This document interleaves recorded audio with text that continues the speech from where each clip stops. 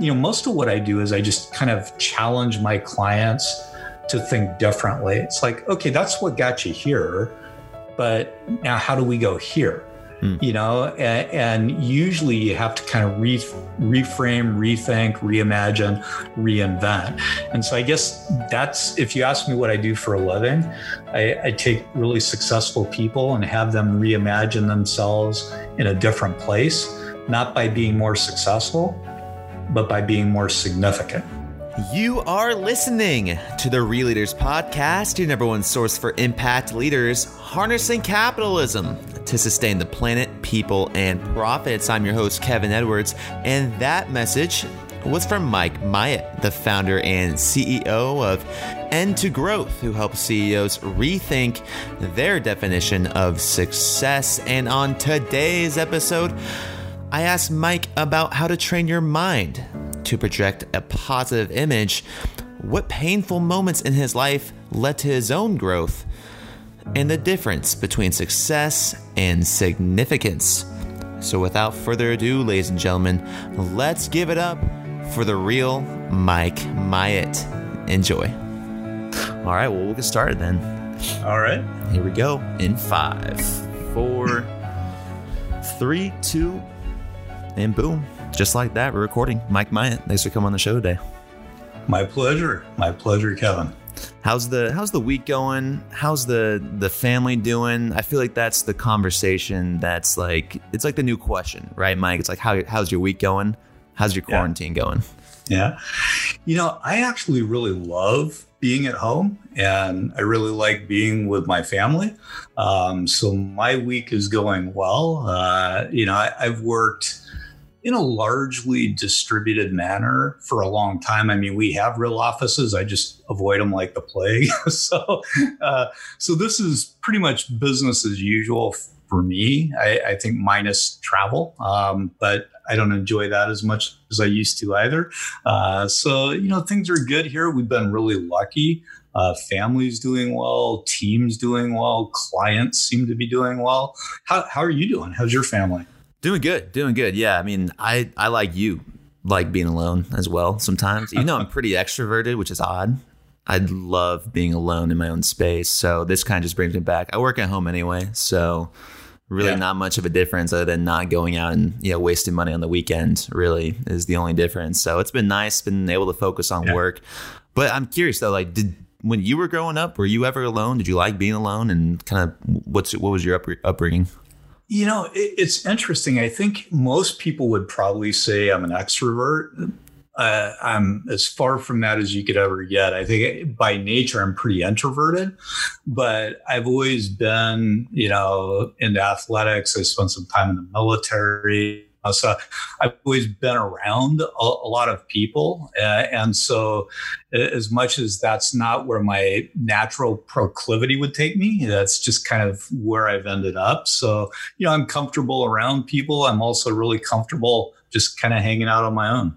And for guests listening to this right now, I don't think it's a good introduction. Mike's the founder and chairman of N2Growth. So he trains, CEOs and Fortune 500 companies, and is a leadership advocate, and believes leadership really impacts everything. So, great person to have on the show. But Mike, the reason I bring that up is because when you're working with a CEO, when you go in, do you approach them differently if they're introverted versus extroverted?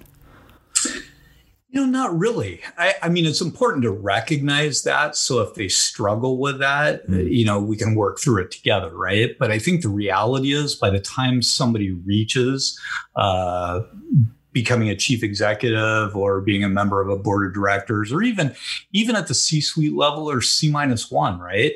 They're pretty accomplished. They're pretty comfortable in their skin. They have a good idea of who they are.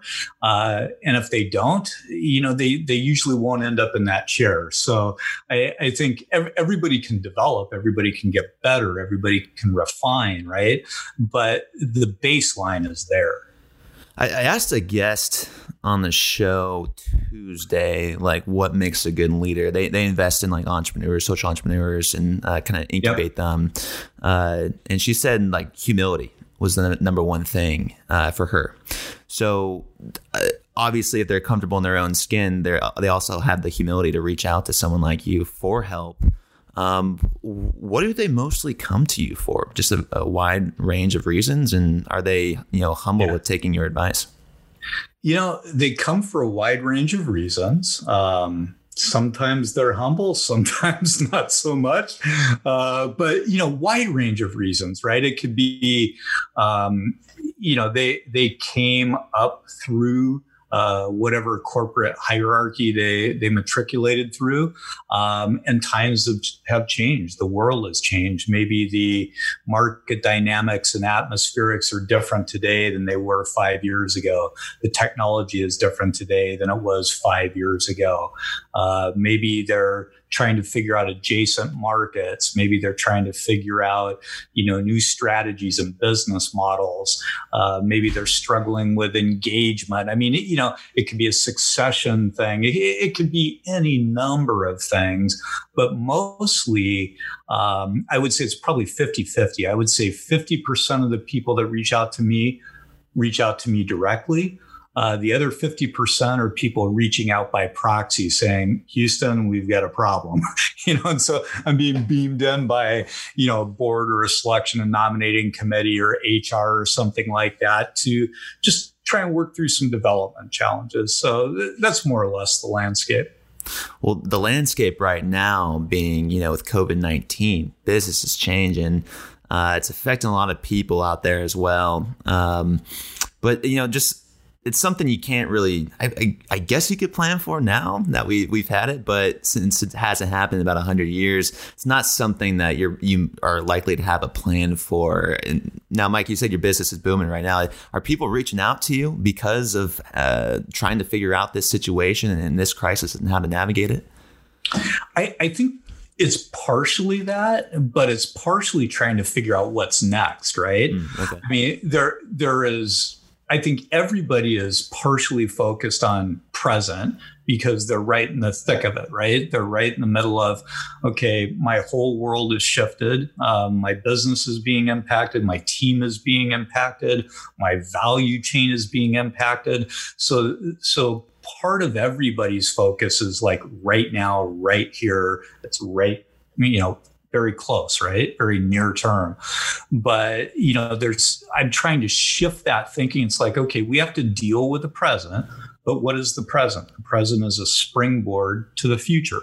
And so we have to look past this because this too shall pass, right? What it's going to look like, that's anybody's best guess. I don't have a crystal ball. I got out of the prognostication business a long time ago.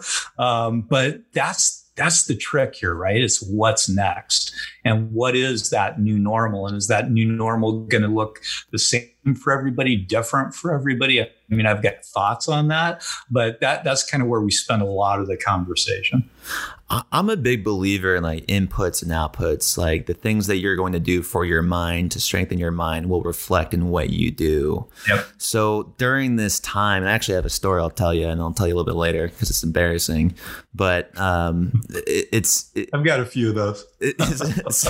So like right now I'm going, like I'm stir fry right now in the house. Like I thought I was used to it, but I've been honestly doing fine. I've been doing fine, but there was one of these days when I had a call with the founder, and I've been doing these trick shot videos, Mike.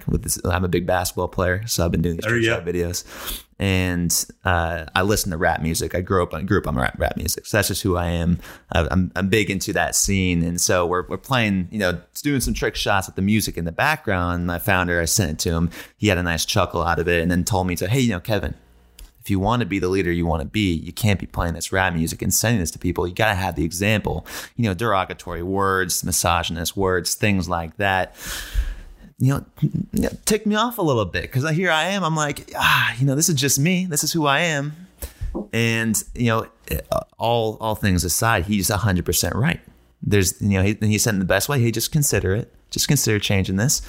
But that one little thing set me off on the last podcast we have. I feel like I blew up on the podcast. I want to give people a nice conversation, a nice episode to listen to. Blew up. And then right after the episode, I just threw it on NWA, and just throughout the entire day, I was just cranking rap music. So it didn't really change me. But the question here is, Mike, is How important is keeping a positive mind state as the leader of the helm of a company or organization? It is incredibly important.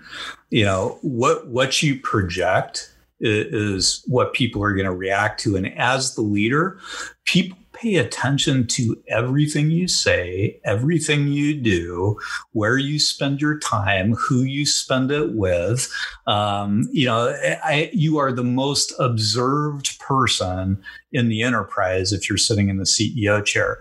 You've got your board, you've got your workforce, you've got capital markets, public policy, media, right? I mean, everybody's got eyes on. So yeah, it's critically important. And nobody's perfect. People have bad days, but you have to be cognizant of what a bad day is and what you'll allow that to turn into and what you won't allow it to turn into, right? Exactly. So, and I'm just going to play off of that. Do you feel that leaders nowadays are feeling more pressure from stakeholders? Who are the stakeholders? And then versus maybe just traditional, shareholder pressure? I think so, because this is everybody's in some state of transition, right? I mean, before COVID-19, everybody was on that digital innovation, digital transformation spectrum. They were all on that journey where they were chasing nirvana, right? Emerging technology is going to be the silver bullet solution that's going to solve all my problems. And all the consultants were selling shiny new objects to sync up with a need for a silver bullet solution. And, that was a form of transition or transformation. This has just made it more complicated. It's accelerated certain things, it's slowed down others. But yeah, I think, it's a trickier time. Because I think, when things are going well, and look, let's just call a spade. We were in a rip-roaring economy, very robust, very frothy, lots of optimism, lots of positive outlook. And all of a sudden, people weren't tapping on the brakes. They were pushing the brakes straight through the floor, right? And so, yeah, there's a lot of people that you have to deal with, and you have to deal with them differently, because they're in a different state of mind and they now have different problems. And so you have to be able to, I guess I'd put it like this. I don't know if you grew up in the days where you still had manual transmissions like I did, but you have to learn how to shift gears without grinding, right? And that's what a leader has to do. A leader has to be able to really seamlessly know when to upshift, when to downshift, when to leave it neutral and coast. I mean, you have to be dial it up, dial it down, dial it off, right? And you have to be very sensitive as to how to do that. And you have to do it differently for different constituencies based on their needs, not yours. And that's a discipline. Mike, you mentioned, we're in this roaring economy, a lot of hopes, a lot of high hopes. Yep. And then, this villain comes in called COVID-19 and just totally disrupts this thing. I mean, you were in the military. I think someone told me you were a Green Beret, if I'm not mistaken. No. I wasn't that.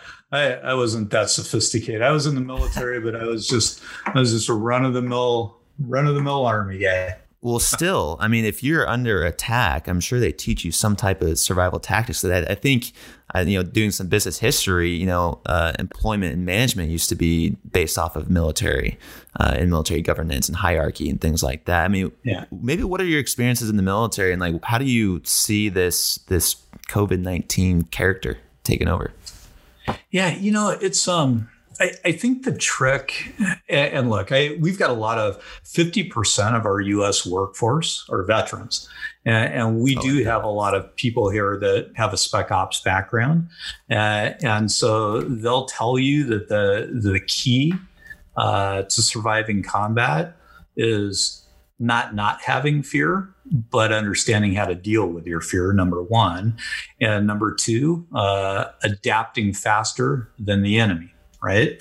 And so, whether the enemy is viral in nature or something else, you have to understand it. You have to get eyes on it, and you have to adapt really, really quickly. And you can't let fear overcome your presence of mind. It's a resiliency kind of a thing. Right.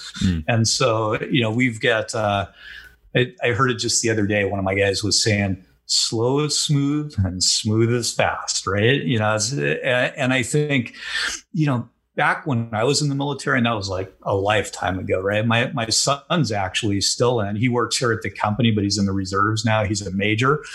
He's an EOD guy. He's a guy that wears a bomb suit, right? So when everybody else is running this way, he's running the other way. Exactly. So that's a whole nother level of courage, right? But I think the thing that I would take away from the military is back when I was in, it was very command and control.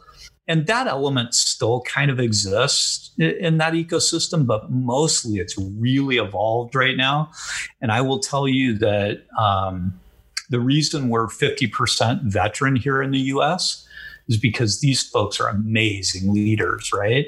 And they're not command and control. They understand how to work in that environment, but they're very highly nuanced, very sophisticated, very emotionally intelligent, very self-aware, very situationally aware. And so, yeah, we use all of that here. We use it to our advantage. We see everything as a problem set or a challenge. It's like threat identification, right? I mean, it's not a bad lens to look through. It shouldn't be the only lens that you look through, but it's not a bad filter. I'll put it like that. Now, are you seeing like when this hit and like organizations say, okay, we have to pivot to go remote, and now you have leaders that have never led an organization without human to human contact. Now we're all remote and there's a lot of uncertainty with that. Are you seeing like organizations that maybe had like a decentralized command or a different type of management style are doing better now because of the changes that they made early on? What's your take on this whole remote working shift, and who are some of the leaders that stick out to you?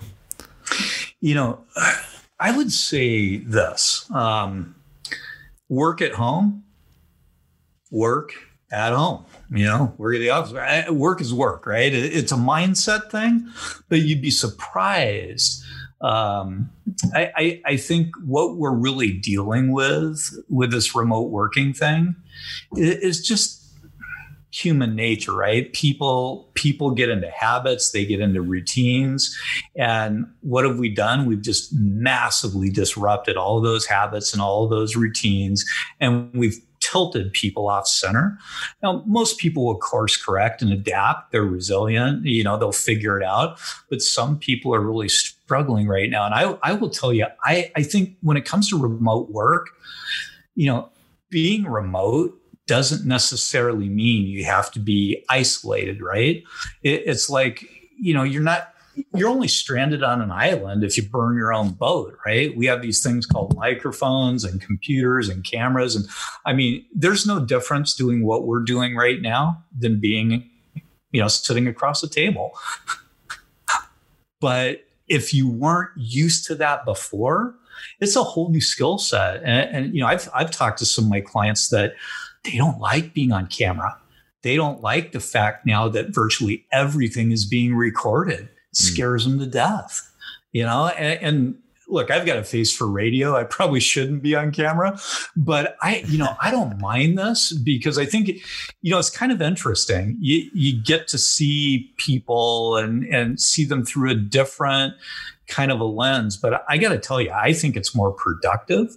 And the companies that are embracing this are really going to thrive, and the ones that aren't are going to struggle. So let me give you an example of a couple of companies that are embracing it, and they're all clients of mine. So I can't take credit for it. I wish I could tell you this was my idea. They came up with it on their own. But I was talking to Lisa Buckingham, and she's the Chief Human Resources Officer at Lincoln Financial. So, Fortune 200 financial services insurance company.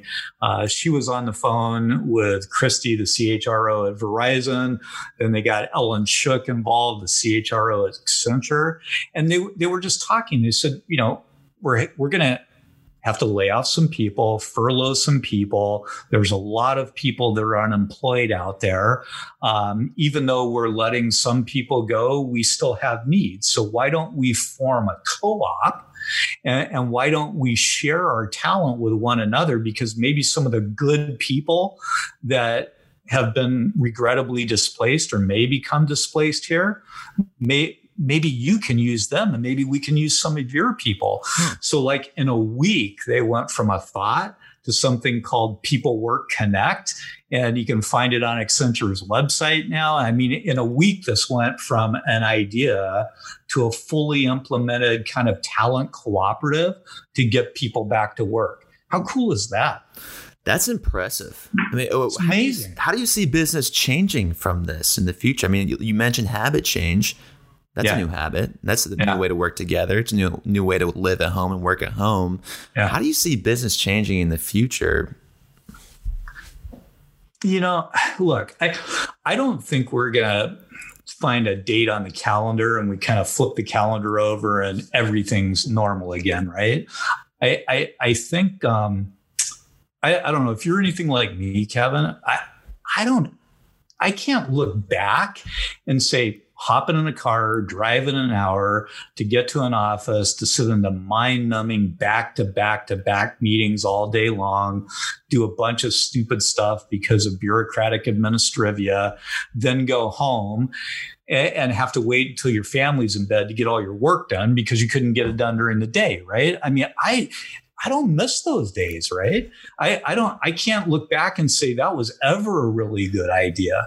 And as I mentioned, I think at the outset of the conversation, we've been largely decentralized here for more than a decade. So I'd say probably, I don't know, maybe 90% of our workforce works remotely. And we've been doing this a long time. So it feels good to us. Everybody else is acclimating, assimilating. Maybe they'll get it, maybe they won't. But what does the future look like? This too shall pass. We're going to get through this, but it's going to have lasting and lingering and real, impact and effect, right? Because I don't think we are just going to go boom, hit a date on a calendar. Everybody hops in the car and goes back to cube land, right? I mean, I think those days are done. I think what COVID is doing is just accelerating the path that we already needed to travel, right? We needed more supply chain security. We needed more freedom and collaboration and co-creation. We needed less hierarchy and more loose collaborative networks, right? We needed to go where we're going. We're just now going there faster. I mean, that's kind of how I look at it. Yeah, same. I think it's a big reset is how I had it mentioned to me. Big reset. And it's an opportunity for leaders to change their ways for the better of the world, for the better of their organization. So when you think about hacking leadership, the book right behind you, your book that you've written, how important is it right now for leaders to, make fundamental shifts to, sustain long-term success, not just for the organizations, but for their employees and society? Some of the drivel that is between the covers of Hacking Leadership is, these are kind of myadisms that, I've kind of put into play over time. And I think, nice. Everything is about the people, right? But for the people, there is no platform, there is no product, there is no service, there is no technology, there's no customers. But for the people, you have nothing to lead. So, the big leadership hack is the obvious one. Take care of your people.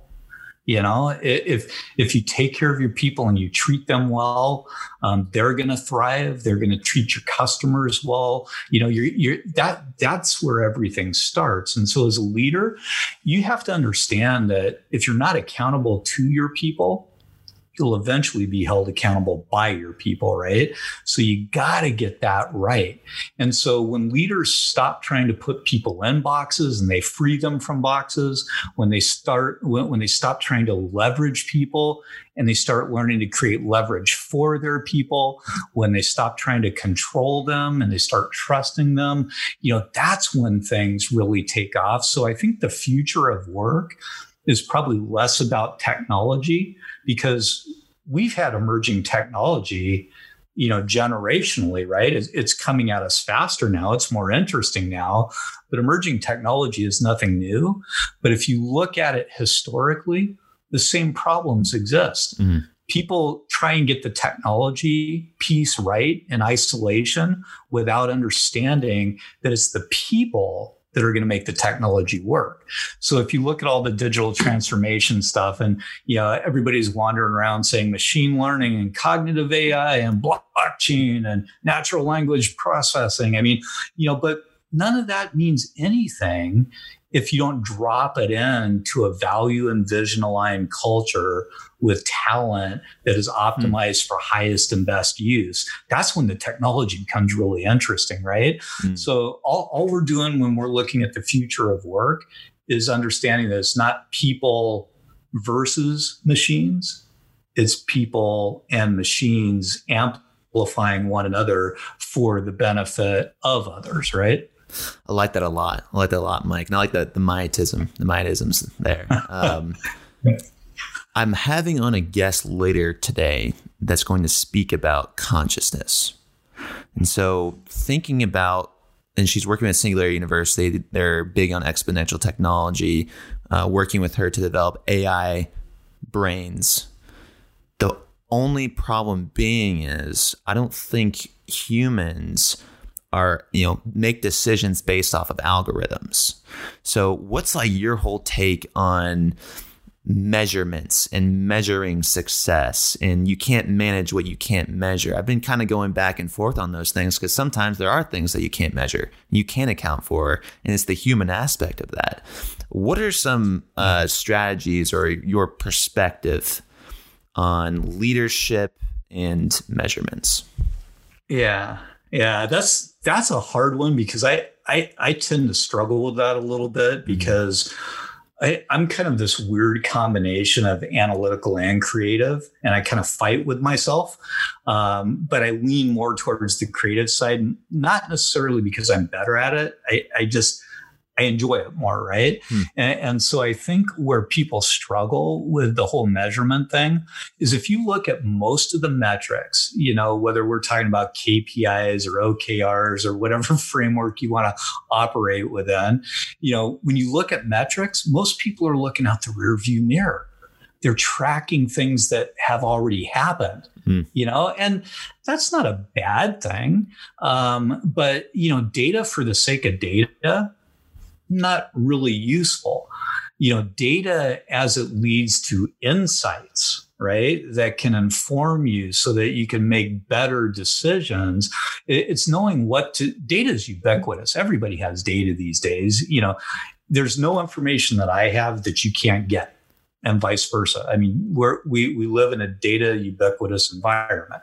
So really, what are you going to do with that? And that comes back to the whole creative side of humans, right?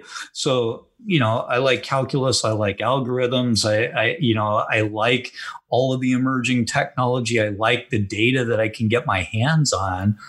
But, the reason that companies are category dominant is because they can reinvent themselves at scale, right? When you lose the ability to reinvent yourself at scale, it's the beginning of the end. And being able to do that means that you have to have really creative humans that are value and vision aligned, that measure the right things that are out on the horizon, right? They're future leaning, they're forward leaning. That's the thing. So here's my take on the future, right? Most people get it wrong. I think when most people think about the future, they view it as some far off, distant, ethereal event. It's way out on the horizon. It's right there. Bang, that's the future. Every nanosecond, right? So what you're trying to do is have a line of sight to the future, but pull it back to you. You're trying to bring it closer, operationalize it faster, actualize it. There's an old saying that, the best companies beat their competition to the future, right? They get there first. Right. And you don't get there first by thinking about something a decade out. You say, that's where we need to be a decade out. No, we need to be there in 18 months, right? That's what it takes. And in today's world, we're living the future just like that. We got hit with COVID. Now we're all dealing with the aspects of it. It's all about being in the moment with an eye towards the future. That's a really interesting point. Yeah, because it's easy to get stuck in the day to day, or it's easy to get stuck in the long term planning, and then you feel like you can't make decisions because we haven't planned it out good enough for the future, and that's something I struggle with as well. I really like your take on that, but I want to stick on you've got a book there. You said you're more creative than analytical, and it's very difficult to measure a person's storytelling abilities and how it impacts other people. I took a look at a couple of your videos, Mike, on YouTube, and I really liked them. And Mike, you have a lot of sports coaches in a lot of your videos. So with whether it's Herb Brooks with Miracle on Ice, giving an inspiration, telling what success is, courage, things like that.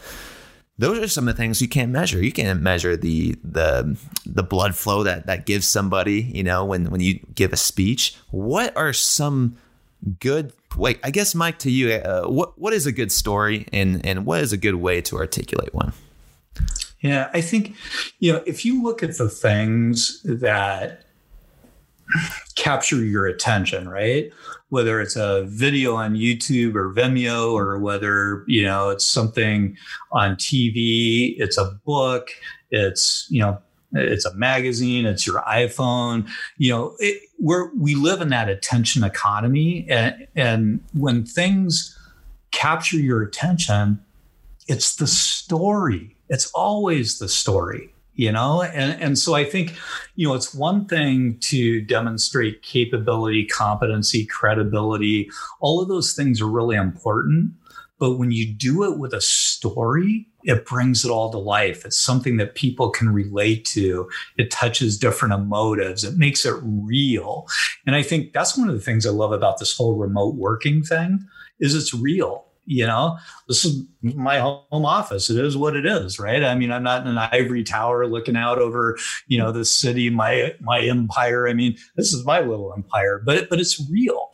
And I think that's what people long for today is just that, real transparency. They're tired of all the hoo-ha, and they just want to know who they're dealing with. And so I think for me, that's what story does. It takes something that's really complicated, makes it really simple, really understanding, really interesting. It's something that people can rally around.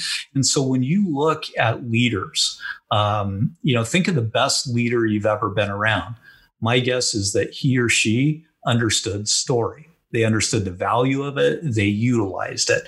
So if somebody's just kind of yapping at you and they're throwing sound bites at you and buzzwords at you, you go tone deaf really quick. It's like enough already. But if they take all that knowledge and they weave it into a story that's not about them, it's about you, right? It's the old don't sell, help, that kind of thing. I mean, if you're really focused on the right types of things, story is just, it's an amplifier. It's a force multiplier. It's the best. It's one of the best tools a leader has if they know how to use it. Let's stay on that topic because I really like what you said about the realness of things. And, sometimes we get carried away with having too many business leaders on the show because leadership transcends any industry. It transcends any functionality. You can be in, like we just said, a sports team. You can be a president. You can be a teacher. You can be a dentist and helping out the emerging economies to clean children's teeth. It doesn't matter if you're in business or not about how you can be a good leader. But the storytelling aspect is one thing. So you're saying to make the story about someone else. I also think people like to hear transformation in some stories. Yeah. When you're designing an outline or something like that, if you're going to give a speech, what are some of the few outlines or spaces that you're going to write into to make sure that the story is presented in the way you want it? Yeah, I mean, there are a lot of people out there that give talks and I'm not going to pick on anybody because that's not kind, but there are people that we've all seen. And if you've seen one of their videos, you've seen them all, because look, they've honed their trade craft, right? They're really gifted speakers. I mean, you look at them and go, wow. I mean, because every rough edge is polished, but it's just the same thing. It's over and over and over again. And what I like to do, it's not as polished. It's a little bit more raw. But I gave a keynote last year where I was sitting down with a client that asked me to speak. And I said, what do you want me to talk on? What's going on in your world? What's going on in the worlds of the people that I'm going to be speaking to? And we talked for about a half an hour. And you know what we came away with? What? We were going to go completely extemp, and it was just going to be an open Q&A from moment one. So I stood on stage and fielded questions for an hour and a half from about 500 people. And it was all about them. Exactly. And that's what made it powerful. It wasn't me pontificating on a soapbox. It wasn't, hey, check me out, I'm pretty cool. It's like, what's going on in your world? How can I help you? What are you struggling with? What are you trying to figure out? I don't know if you're a Gary Vee fan or not. Yeah, big Gary Vee fan. Yeah, I'm not an F-bomb kind of guy, and I'm not a beanie kind of a guy, but I like how he kind of engages with people, right? And he's usually talking to somebody about something that they're interested in. It's kind of his take on what they're dealing with. And so I think that type of thing is interesting, I like his style too. It's very natural, and he brings on random people he's never met before to answer their questions all the time. I don't know how he does it. I mean, he's a really busy person. So I've also heard, I was watching one of your podcasts or interviews with somebody earlier, and they were saying, "Oh, Mike, you were one of the first people in blogging for leadership." When did you start blogging? When did you see the value of it? And did you create the internet? Yeah, I created that in my other basement. No, I think I started blogging back when they were called online diaries, right?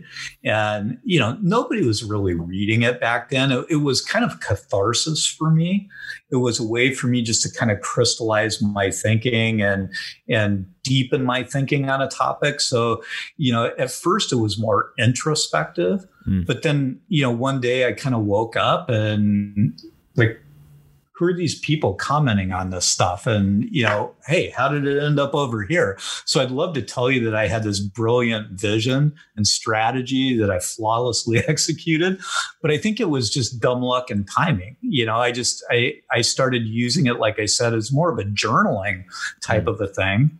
But then it started gathering a following, and blog led to speaking engagements, which led to writing in Forbes and Success and Inc. and Washington Post and HBR and all that kind of stuff, right? Mm-hmm. Which then led to books, which so it just kind of took on a life of its own. And I will tell you, if you've read my stuff, Thoreau, I'm not. I mean, I'm talking about hacking. I'm a literary hack, but I have an opinion.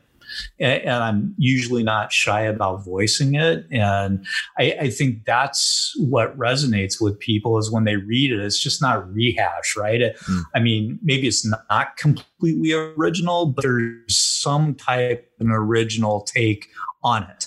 So I think that's how I started. That's kind of the journey of the writing side of things. But yeah, it's been fun, actually. So what do you have written down right now? What are the goals going forward for these next couple of weeks here? What's written down on your desk? I don't know. I on your wall. I don't know if you see my wall, but I've got my wall is a whiteboard, right? So what do I have written down? Let's see. I've just got written down what do people want to know when you're communicating to them, right? So, they want to know what it is and why. They want to know how it will affect them, and they want to know when they'll know more. That's kind of some messaging points when you're talking to people. People, what do they want from somebody? They want somebody that they can trust, somebody that's going to extend compassion, somebody that's going to give them hope, somebody that's going to challenge them, somebody that's going to create stability and safety for them, right? So most of the stuff that I do, I had a friend a long time ago. He's a former Army brigadier general. And he said, Mike, if it's stupid, it shouldn't be our policy. And I was like, that's like freaking genius, right? And so that's just stuck with me. And so when I go into clients, pretty straightforward. Yeah, when I go into clients' organizations, I kind of start hunting for stupid. I'm like a heat-seeking missile after stupid.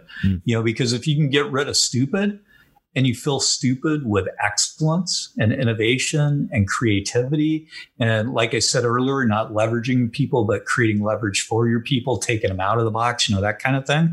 So when I look at things, I'm kind of looking for stupid, and then I'm trying to take what somebody put into place that only exists because it exists, just eviscerate it, just blow it up, get rid of it, and replace it with something that unlocks hidden value, connect dots that other people don't even see. And you do that by thinking through the minds of other people, right? It's not about what I think. It's not about, a strategy. I mean, I don't really care what somebody's strategy is. What I care about is it working? Is it bringing the right people to you? Is it creating the right culture? Is it doing and accomplishing the right things? I don't care if you paid McKinsey $1 million to give you a nice slide deck. Is it working? What's it doing for you? How's it impacting everybody in your ecosystem? And I don't care that it's, costs you a bunch of money and it looks pretty. Can you operationalize it? Can you create value with it? Can you do something unique and valuable? And so, most of what I do is I just kind of challenge my clients to think differently. It's like, okay, that's what got you here, but now how do we go here? And usually you have to kind of reframe, rethink, reimagine, reinvent. And so I guess that's, if you ask me what I do for a living, I take really successful people and have them reimagine themselves in a different place, not by being more successful, but by being more significant. And I think that's the big thing. Not more successful, but more significant. Okay, I like that. And I actually had this conversation with my grandpa like last weekend. Fortunately, he's still around. You're able to have this conversation still. But the question was, what do you like? Why do your listeners listen to your podcast? And I was getting a couple of examples. Well, I think they really like the insights from our audience. I think the people are really real.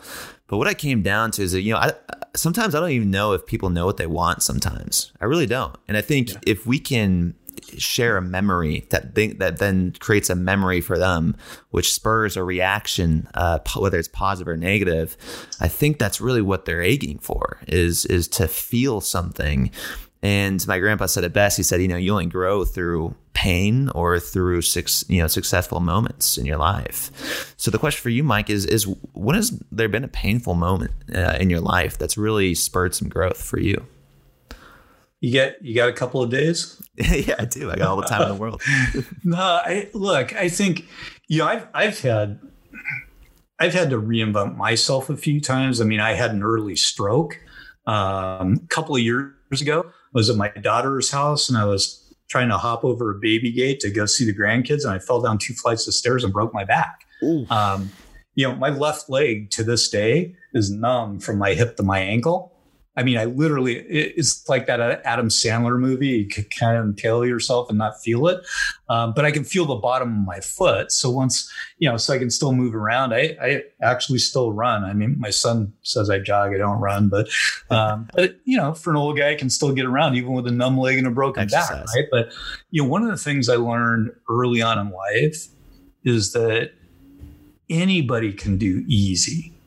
What leaders do is leaders do hard well, that, and I think, the times we live in today, the thing, everything that anybody listening to this, everybody's had hard times, right? But do hard well, or hard's going to do you, and that's pretty much one way that you can look at it. I think the other thing, and, it's a hard time when I had my stroke. I kind of woke up in the hospital. The doctor said, "Hey, Mike, what you don't get back in 2 years, you probably won't get back. So I went on this kind of journey to figure out if I would function again. And, I understand from people that knew me before, I used to move fast enough. I'd make a cup of coffee nervous, right? I mean, I was just like all fifth gear all the time. And I'm a little bit slower today. And I think I'm a little bit more thoughtful today. And I think it's because I have to. My brain doesn't work as fast. So I have to think harder, which slows me down a little, which, back to that earlier thing, slow is smooth and smooth is fast. And so I think, some of the maladies and things that I've gone through in life have just made me better, more thoughtful, more empathetic, more caring. But, when you go through a hard time, what difficult times do is they don't change you. They amplify you. They reveal you. So if you were a good person going into this, you're going to be a great person going through this. If you were kind of a waste of space coming into this, you're just going to be meaner and nastier coming out of it. And I think, that's something that I've seen. I mean, tough times magnify your natural tendencies. They reveal who you are. And during tough times, good teammates and good leaders, they step up. Bad teammates, bad leaders, they disappear. It has a winnowing effect. So, I mean, even when you're in the toughest of times, as tragic as it is, and, all the stuff that we're having to deal with right now, it's going to tell you who your friends are versus people who say they're your friends, but yet you never heard from them. These are times where just open your eyes, open your ears, watch, observe. You're going to learn a lot. That's powerful. I mean, I feel like a lot of people are very difficult on themselves, and a lot of leaders have, like you said, they do hard well. They've been able to sustain, that mentality and embrace the suck. They embrace the difficult times. Yeah. What's worked for you for sustaining something? I just told you I blew up on Tuesday. I'm playing rap music after my podcast. I'm blasting that. I'm blasting that shit.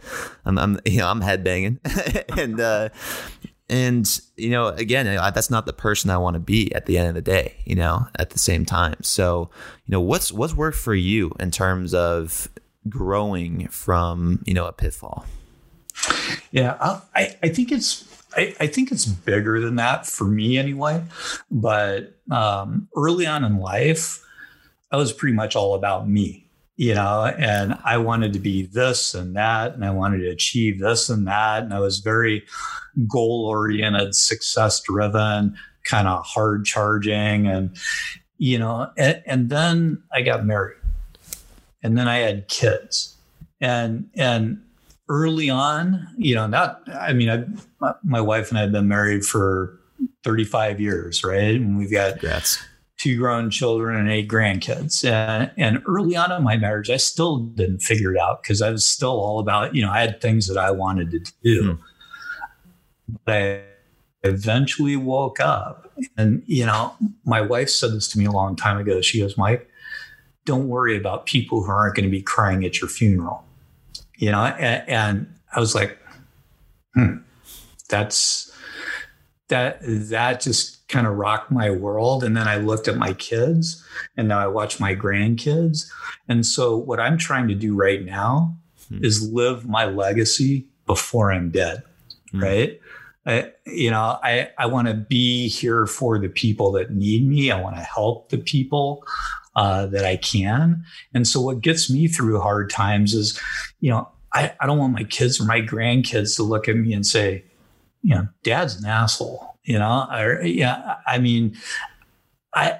honestly, my son has said that to me a couple of times, and I got to tell you, that rocks me, right? It just takes me right back to center, and it refocuses me because I don't want to be that guy. I just don't want to be that guy. And so hopefully, my focus on how my family and my friends and my team looks at me makes me do the right thing, even if I don't want to. You know, I mean, I don't care who you are. Everybody talks about character and integrity. People have lapses in character. People have breaks in integrity, you know, and that's what grace is for. That's what forgiveness is for. And, you know, anybody that's not willing to give somebody a second chance, they need to step back and figure out how many second chances they've been given in their life. So, you know, I'm just kind of driven by making sure that I'm setting an example that, you know, people can do something with, as opposed to looking at and going, God, I don't want to be like that guy. And so I don't know. I'm not as motivated by money. I mean, there was a time I was motivated by money. I'm not motivated by that right now. I mean, if I'm vertical and breathing, it's a good day. Yeah. Another day above dirt, right? There you go. Well, Mike, you say leave a legacy. That's a big incentive, a major incentive of a lot of leaders. So let's bring this full circle now to you, Mike Mai. What is your definition of a real leader? You know, I would say this. Every time you interact with anybody, you have the ability to leave them better than you found them. And I think, you know, that's the deal, right? If you tell somebody they're not a leader for long enough, don't be surprised when they start to believe you, right? I mean, you know, you don't have to be a CEO to lead. Everybody can lead. Everybody should lead. And so, you know, leadership, whether it's thrust upon you, whether you come, you know, into it of your own accord, whether you stumble into it by accident, when you're in a leadership role and you view yourself as a leader, you will lead, but will you lead well? You know, and that's the thing. And so you're either going to be leading people towards something or away from something. So here's the storytelling, right? I'll close with a story. Love it. So I was in high school. I wasn't a bad baseball player, right? I had a little game back in the day. Tee up Bruce Springsteen glory days. There you go. But, yeah, exactly. Team captain, pretty good baseball player. My coach took me aside one day and he goes, Mike, you're one of the best leaders that I've ever seen. But why don't you start leading these guys towards the right thing instead of the wrong thing? Why don't you use this for the right things? Now, I didn't even understand what he was saying at the time, but I kind of went home and I thought about it, and went back to him and I said, "Hey, coach, can I ask you a question?" Because I was I didn't really get it at first, but once it sunk in, it's like, whoa. Because he was like, Mike, these guys would follow you off a cliff. And the problem is you keep running them off cliffs. Don't do that anymore. Right. So that was kind of the aha moment, I think. Mike, beautifully put. I really appreciate you coming on the Real Leaders podcast today. I enjoyed the conversation. We took it everywhere. We took it everywhere today. And, I think we went down and revealed some things that I think is going to draw that emotion out of our listeners, our audience, because, art is pain at the end of the day. So just want to appreciate you coming on the show. For Mike Mai, I'm Kevin Edwards, asking you to go out there, leave things better than you found them. And always, folks, keep it real. Appreciate you, Mike. Thanks, Kevin. Appreciate it. All right, good people, and thank you for tuning into this episode of the Real Leaders podcast. I hope you enjoyed it as much as I did. And if you haven't yet subscribed, then please, by all means, hit the subscribe button to start receiving notifications of this amazing podcast. And for the lucky listeners out there today, you are going to walk away with a free magazine. All you got to do is go to real-leaders.com/subscribe and use coupon code podcast25 at checkout to receive your first magazine for free with a year subscription. That's 4 magazines for the price of 3. Again, folks, that's coupon code podcast25. If you're a visual learner and you want to watch this interview on your computer or TV with friends and family, make sure to subscribe to the new YouTube channel at Real Leaders Magazine to see all of these interviews with guests harnessing capitalism to sustain the planet, people, and profits. Thanks again for being a Real Leader, and stay tuned for the next episode of the Real Leaders podcast.